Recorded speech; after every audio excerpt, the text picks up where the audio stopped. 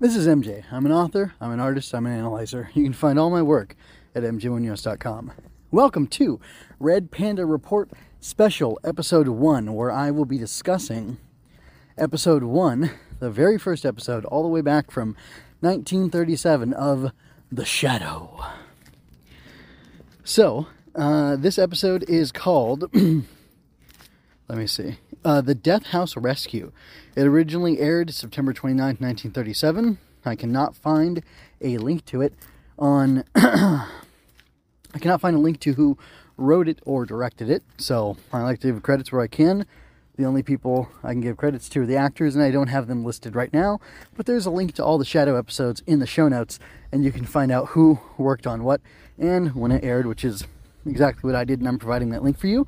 Also, if you have not had an opportunity to listen to The Death House Rescue and you'd like to, you can find it in the same podcast feed, since it's not duty-free.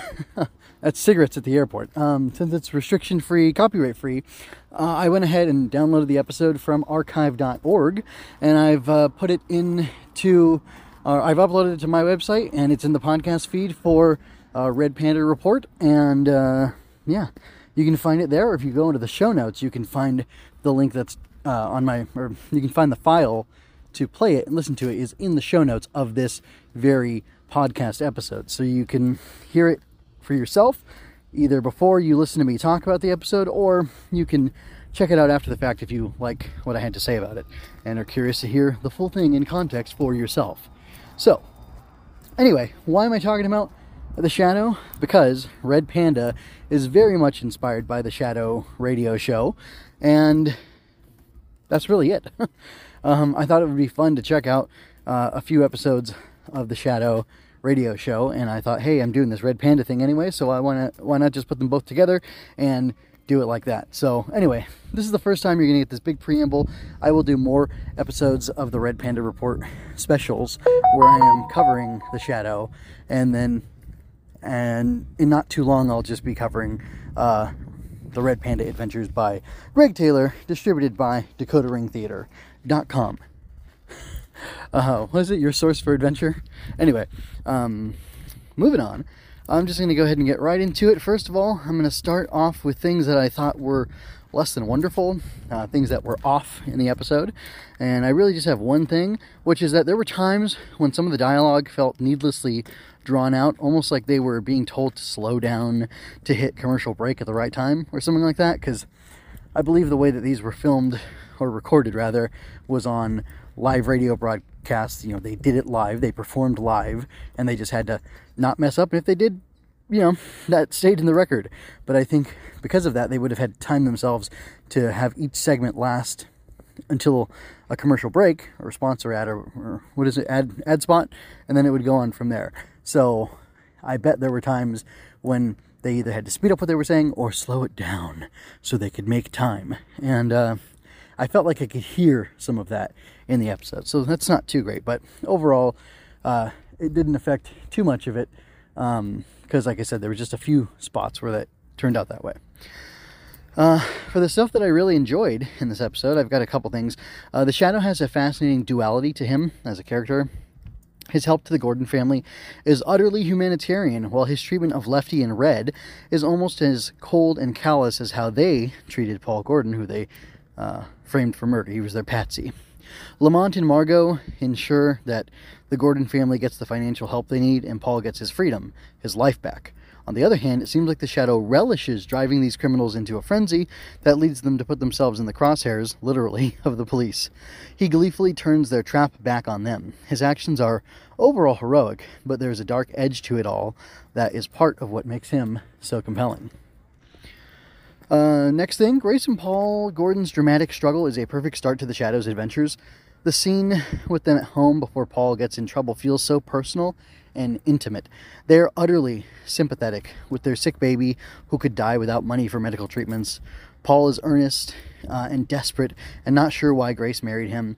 When Grace rebuffs Paul's self-effacement and insists that things will be okay, that she believes in her husband, the family's doom is made certain and the stakes are set high. It isn't the end of the world that will happen, but it's the end of one family's world.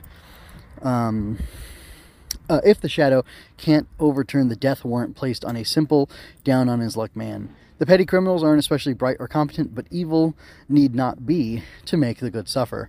Which, that's exactly what's going to happen. That's what is going on. And it's both, like, the dramatic stakes for this couple and just, like, the fly-on-the-wall, you know, silent viewer. I was going to say voyeuristic, but that's not the right phrase I'm looking for. But just, like, you feel like you're there between a couple having this real conversation. Or at least I did, listening to them. And it's just, it's very raw and very personal and close and, like, I don't know. I could identify. You know, I'm married, I have kids, and to think what it would be like if I couldn't handle medical bills, which, you know, if God forbid there were some sort of emergency, I don't know what I would do, despite the fact that I have insurance, because most people who have extreme medical emergencies end up having ridiculously high bills that they can't take care of. And even in 1937, this was something that the writers, the team working on this, decided would be a good hook to pull people into the Shadows world, and thought it would work out well. And I mean, it garnered sympathy from me even not 100 years later, but like 90 years later, or 80 something years later. So that's darn impressive, I would say. Okay, so moving on. There were a couple odd things. There were 5 or 6 times when people end a dramatic statement with a phrase like, "It was only a shadow," and the music. It's, you know, it's a little hokey, a little funny, but it's also cool and fun at the same time. You know, that's the name of the show. That's the name of the eponymous character. Yes, it is. It's just got like a funny ring to it, but I mean, ultimately it works, and it does feel ominous, but I don't know, it makes a shadow feel ominous and powerful and ever-present, because there are shadows all around you. Even in the day, there are shadows that loom, you know, all around. I'm out in the bright sunny day, and there are shadows from trees and plants and cars and, you know, fences and things like that. And I don't know, ascribing this power or something to something so ubiquitous is kind of interesting. Kind of lightens up the imagination and causes it to be stirred, I guess you could say. And so one other odd thing, Grace Gordon lets Margot Lane in because she says she's a friend. She thinks she's a reporter or something at first, but when she realizes she's not, and Margot says she's a friend, she just lets her in.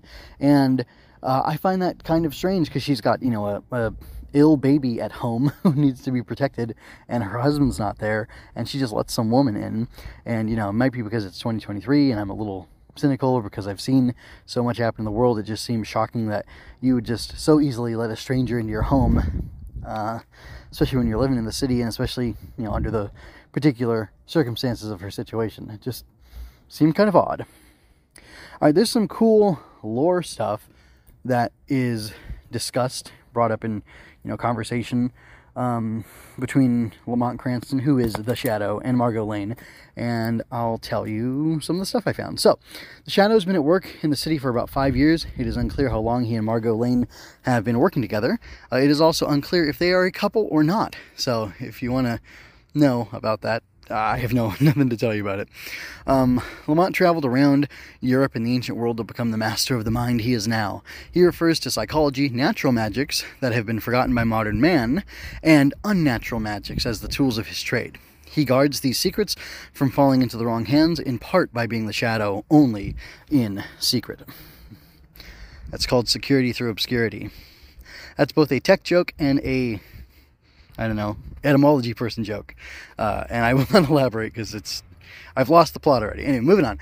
Not only can the Shadow cloud men's minds to make himself invisible to them, but he can seemingly alter his appearance at will. He disguised himself as one of the guards to get close enough to Gordon to see through his mind to find the clue that could save Paul Gordon. Okay, one last thing, I think. The Shadow can see other people's memories, seeing through their eyes via some form of mind-to-mind connection, which I think he refers to as a type of telepathy. He chided Gordon several times to stay focused on the day of the robbery and on those memories, because as Gordon's mind drifted to other things, it became difficult for the Shadow to see those pertinent memories, which those end up being the key to that ends up being the key to help the Shadow find the clue that will free Gordon and ultimately doom Lefty and Red. Lefty and or Red. I can't remember which one of them gets killed, but it's one and not the other. I think it's Lefty. Red was in the back seat, and I think Lefty was in the front. Anyway,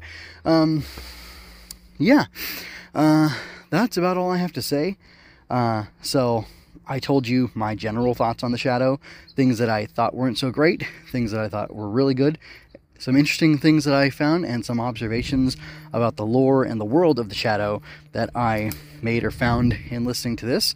And I suggest that you check it out, at least these episodes with me that I'm going to be talking about, because that's just a little bit more for us to talk about. But don't worry, after these half dozen or so special episodes are done, I will be going right into Red Panda Adventures, and those will be coming out at a consistent pace. My reviews of them, to give you time to listen to them yourself and check out the reviews and have a conversation with me about it, because I like the show, and if you like the Shadow, you're certainly going to like Red Panda Adventures. And if you like some of the other things that I'm into, and that's how you found me, then I think you'll like Red Panda Adventures and want to talk about them with somebody, because lots of cool stuff happens. And they're a lot of fun, and it's a very well-written series, written all by one person with one creative vision, which is really cool and really exciting. So anyway, with that, I am going to head and get out of here and encourage you to go to my website and check out my other review material, as well as my writing and other things that I have there. Until next time, goodbye and good night. I hope you enjoyed that. Go to mjmunoz.com to leave any questions, comments, or other feedback you might have. There you can find all of my analysis, art, and fiction. I cover books, tokusatsu, comic books, anime, and more. Look around. You're sure to find something else that you'll enjoy as well. This has been a Story Over Everything production.